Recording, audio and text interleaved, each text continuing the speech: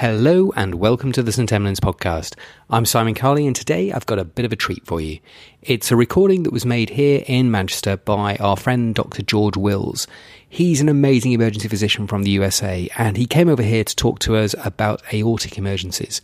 Now you can watch the whole video on the St. Emlyn's blog, but actually the audio works really well and George takes us through the diagnosis, the medical management and some of the really critically difficult decisions that we have to make sometimes when we see a patient who's crashing in front of us with an aortic dissection in the resus room.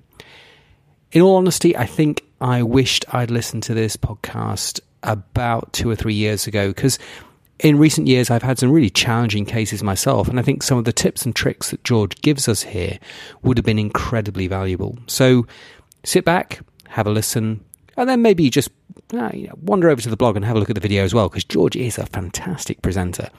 But most importantly, learn, and when you do see that incredibly difficult, challenging case in your resus room, remember what George says. Over to you. How's everybody?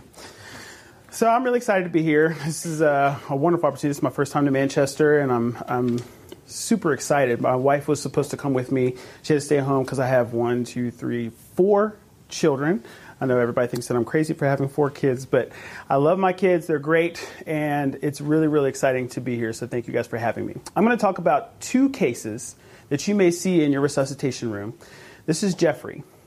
Now, Jeffrey is a 63-year-old gentleman. He does have high blood pressure, he smokes intermittently, and he comes in with chest pain and back pain into the emergency department.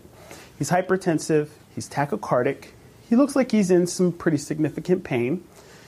You being the astute providers that you are, get a CT scan on this gentleman, and there is his dissection. While he's getting his CT scan, in comes Jim. Now, Jim is an 83-year-old gentleman who is from Greece, has no medical problems whatsoever, was walking around in Home Depot, which is one of our big hardware stores, and starts to have a little bit of mild abdominal pain, subsequently passes out in the store. Someone freaks out. They call 911. The EMS providers arrive. He wakes up. He says, "What's going on? I feel fine." They bring him into the emergency department. He gets off the stretcher and says, "I'm perfectly fine. Just leave me be." Blood pressure is a little bit soft, 100 systolic, tachycardic as well, but otherwise looks okay. You put the ultrasound probe on him, and he has this very large AAA. Now, being the astute providers that you are, you call your vascular surgery friends. They're in the OR. They say, "Good job. You've done everything that you've done, what you were supposed to do." I am in the OR currently with a patient. As soon as I get done with this person, which should be in the next probably 15 or 20 minutes, I will come get that person, take them right to the operating room. And you think, great. Subsequently, though, blood pressure starts to tank, drops down into the 60s. You call him back and say, "Hey, this guy's crashing on me." He says, "Hey, I'm really, really almost done, but I'm still in the OR." And you realize that you're all by yourself. You have no help. And you start to ponder some questions in your mind as you are thinking about these cases. Number 1, what is risk management's phone number? Number 2, why did I agree to switch with Dr. Such and Such? And the third one is, did I bring a change of underwear because I think I just had an accident? All right? So we're going to talk about what to do when these aortic catastrophes come into your clinical setting. Okay? So we're going to start off with the dissection. Dissection is something that I'm really, really excited to teach about. I've written some book chapters on it, and it's something that I have 100% taken a really big grain of salt with treating, because we miss a lot of dissections in the emergency department. This is not an easy diagnosis. A lot of times when we make this diagnosis, this is what we do. Right? You give your partner a high five. You said, "I cannot believe that I just made this diagnosis." And it's easy when it's easy. Someone comes in with a classic chest pain radiating down the back. You know it's a dissection. How many of you guys have CT'd a person with that exact story and found it to be negative? Right? It happens all the time. How many of you guys have caught a dissection on someone you weren't even looking for a dissection on? Right? A lot of us in this room have done that. And this is the more common thing, is when you make that diagnosis, you're giving your partner a high five, and you're moving on. But now you've got to treat the thing. What are you going to do with these patients now that you've made the diagnosis? Of course, you're going to call your vascular surgeons or your CT surgeons, but you also have to manage their care while they're in their clinical setting. So let's start off with vascular access. Now, these patients are critically ill. You're probably going to need to get some kind of access on them, but do you have to go to central venous access? And the answer to that question is no. Just 2 nice large bore IVs is all you need. I know we're going to be putting these patients on vasoactives, but those vasoactives work with peripheral access just as well as they do with your central venous access. So I don't put central lines in these patients if you don't have to. There's a lot of risks associated with central venous access in these patients. So a peripheral IV or 2, if available, are going to be your primary sources for IV access. What about that daggone arterial line? They are going to need an arterial line because you're going to be starting them on medications for blood pressure, heart rate control. So you're going to need that arterial line in place. But the question that oftentimes comes up with our aortic dissection patients is, where do you put the thing? So let's have this patient right here who looks like Celine without his shirt on. You have this lovely gentleman who's having a dissection. You get a blood pressure in one arm. And sure enough, that blood pressure is fine. It's about where you want that goal to be, which we'll talk about shortly, of 105/72, and you're thinking that you're doing a good job. But you're not checking the blood pressure in the other arm. Subsequently, that blood pressure is in the 160s. So are you doing the job that you need to be? So my practice, and most people's practice with treating patients with a dissection, is to measure the blood pressure on both sides and put the arterial line in the one with the higher blood pressure. So if we start off with this arm with that really elevated blood pressure, once you start treating it with the vasoactive agents, their blood pressure is going to go down. You get to the goal blood pressure that you want. And we don't really care that much about what's going on the other side. They're perfusing their brain. They're perfusing the part of the body that you want them to. That arm is not as consequential as you think it is. So start off with the highest blood pressure and put the arterial line in that side. And for the most part now, people in the surgery realm have moved to endovascular treatment for aortic dissection. So I try to avoid the groins, the femorals, if you can. Okay? So once you've done the line, the goal in treatment is to worry about blood pressure control as well as heart rate control. And this is where we get into that concept of the pulse pressure dP over dt. Now, a lot of people focus on the pressure, but we have to remember that the heart rate is also important. The way that I like to think about this is that whenever that heart is beating, it's like a jackhammer going against the intimal tear that's in the aortic wall. And so if it's fast, it's going to continue to tear it, regardless of how low your blood pressure is. It's going to boom, boom, boom, boom, boom, boom, boom, boom, boom. So you want to decrease the amount of the heart rate. So I set a goal heart rate of 60 beats per minute. This is very low, will make some people uncomfortable, but 60 beats per minute is the ideal heart rate for patients with a dissection. How do we get there? Commonly, we're going to use the vasoactive agents, esmolol, which is the one that we commonly use, short half-life, titratable, 500 micrograms a minute bolus, and then 50 micrograms and increase, titrate up very quickly. If you don't have esmolol available to you, you can use labetalol, which gives you a little bit of both, heart rate control as well as blood pressure control. If your patients are intolerant to beta blockers, they have severe asthma, severe COPD, you can also use the calcium channel blocker. Typically, diltiazem is the one that's commonly used. It can be used in lieu of your beta blockers. Then you get to your blood pressure control, and your main blood pressure control number goal is 100 to 110 millimeters of mercury. I generally say as long as the patient's mentating, your blood pressure is fine, but you want to get it down as low as you possibly can. Typically what we're using for this one is sodium nitroprusside. How many of you guys are using sodium nitroprusside in your emergency departments? Okay, so there are some people who are still using it. It has gone the way of the dodo bird. It has become more extinct because there's a lot better medications that are out there. There's a lot of side effects associated with sodium nitroprusside use. If you had that and that's the only thing you have available to you, this is the medication to use. But there are other medications that are out there. The primary one that we're using is nicardipine. Great medication. A little bit longer half-life than we'd like, but it's a great medication to use. Gets the blood pressure under control relatively quickly. But now there's this new sexy drug that's out there. And it's called clofidipine. Now, the problems with clofidipine are that it is in lipid emulsion, so it's very similar to propofol or milk of amnesia or what killed Michael Jackson, as some people know it. So it is very similar to that. It needs its own separate line. You can't run it with your other medications, but it's very similar to esmolol. Short half-life, easy on, easy off, very easily titratable, and it's a great medication to use. Well, how do I know? Because the literature says so. This is a study that was done in 2017 and 2018. 2 different journal articles published the same data, and it found that clofidipine was as useful as sodium nitroprusside in controlling blood pressure in your patients with a dissection. So clofidipine works, and this is oftentimes our go-to for patients with a dissection. And then one that we oftentimes forget about is pain control. Maximize your pain control in these patients. This hurts. You're going to increase your catecholamine surge, increase that heart rate and that blood pressure, which we're trying to get down. So I use opiates because they're fast and they're easily titratable with IV medications as well. So sometimes I will put patients on a fentanyl drip and use that for patients with a dissection. Then you call your surgeons and say, hey, take this person to the operating room. They tell you, good job, you've done what you were supposed to do.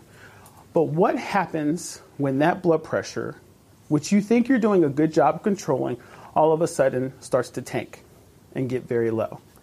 The first thing that most people do is go to that drip. Let's titrate the clofidipine back up. Maybe we have too much medication. And I want to encourage you guys not to do that. It is most likely not the drip that's causing this person's decompensation. Instead of titrating the drip, go and grab your ultrasound. Your ultrasound is your friend in your hypotensive aortic dissection patients. So what are you looking for with that ultrasound? This. You're looking for tamponade. Tamponade is the #1 killer of patients with a dissection. 54% mortality. If a patient develops a dissection with tamponade, they're more than likely going to die, especially if you treat them inappropriately. And the most common reason why we treat them inappropriately is because we grab this. They're starting to circle the drain. We think, oh my gosh, this person's hypotensive. They're not mentating okay. Let's intubate them. This is what we call in emergency medicine a clean kill. If you intubate your patients with tamponade who have a dissection, you are more likely to have that patient code and die than anything else that you do. So why is that? Well, this is your heart beating. It beats nicely. It's doing a great job.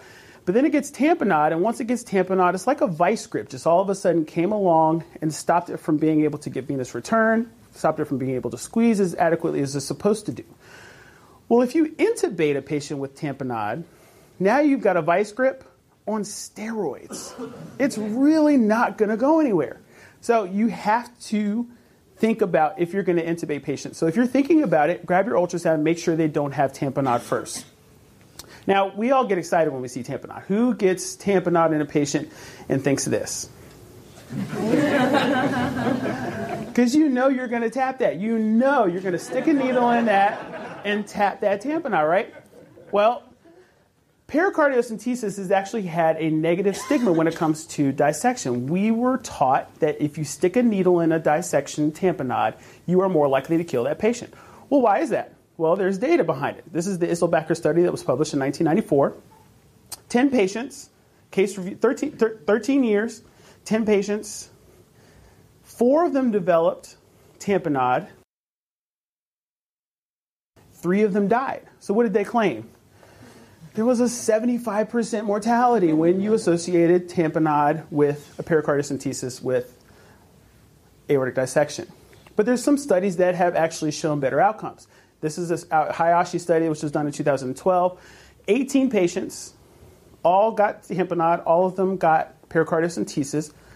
They had a 0 complication rate with pericardiocentesis. This is the Cruise study that was done in 2015. 6 patients, 5 of them survived, 1 died. So 1 out of 6 died, not from the pericardiocentesis though. They actually died before they got the needle. They discovered that the person had pericardial tamponade. They tried the pericardiocentesis, got fluid out, got return of spontaneous circulation, continued to die, and then subsequently did pass on. So if you look at the data, you'll actually see a very strong difference. Now, I took the outliers out in all of these studies.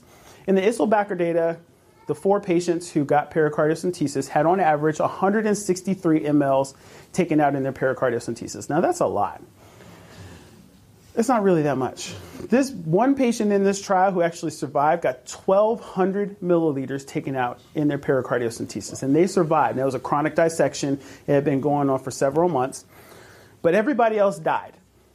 But if you look at these other studies, they had a significant number less. The Hayashi study had 40 mLs, and the Cruz data actually had 23. Now, what you're seeing here is that these patients are not getting a significant amount drained off with the pericardiocentesis. They're getting a small amount. So much so that they actually have a name for it now called CPD, controlled pericardial drainage. Now, you can do this with a needle, which is great, but if you don't have a needle, which everybody in here does, or if you're nervous about it and you want to leave a drain in, that's actually preferred, and so you may do a pigtail. But the goal of this therapy is not to take off a significant amount of fluid. It's to take off 5 mLs, 10 mLs, 15 mLs, just to establish hemodynamics, get their systolic blood pressure up to about 80 or 90, and leave them alone. Put your hands in your pocket and slowly back away from the patient. That is the goal with controlled pericardial drainage. And it works, okay? So when you have a patient who goes into tamponade, these are the things that I want you to remember. Start off with your IV fluids. IV fluids are paramount, great and useful for your patients with the dissection and tamponade. Then don't fear the needle. If they're starting to get hypotensive or they're starting to arrest, stick a needle in their chest. But don't be over-aggressive about it. 10 mLs, 15 mLs at a time, reestablish hemodynamics. Systolic comes up to about 80 or 90. Put your hands in your pocket and slowly back away from the patient. The second thing, if you have not diagnosed tamponade, is that they could be in cardiogenic shock. Now, cardiogenic shock can be from 2 manifestations. Most commonly is due to the aortic insufficiency that develops from the aortic valve. And the symptoms that they may be experiencing may just be refractory tachycardia. So you start them on the esmolol drip, and their heart rate's not getting better. You could listen to their heart, listen for a murmur, but if you have refractory tachycardia, you might think that this person may be in cardiogenic shock. So again, you want to grab your ultrasound. If you're thinking the aortic valve is compromised, you get the peristernal long view, which looks like this, which actually looks like this. And what you're looking for in this patient is you're looking at this aortic root to see if it's dilated. And so here's one of a person who does have a dilated aortic root. And as you can see, there's 5 centimeters of dilatation of that aortic root. And you might even catch the intimal flap that may be in the aortic root.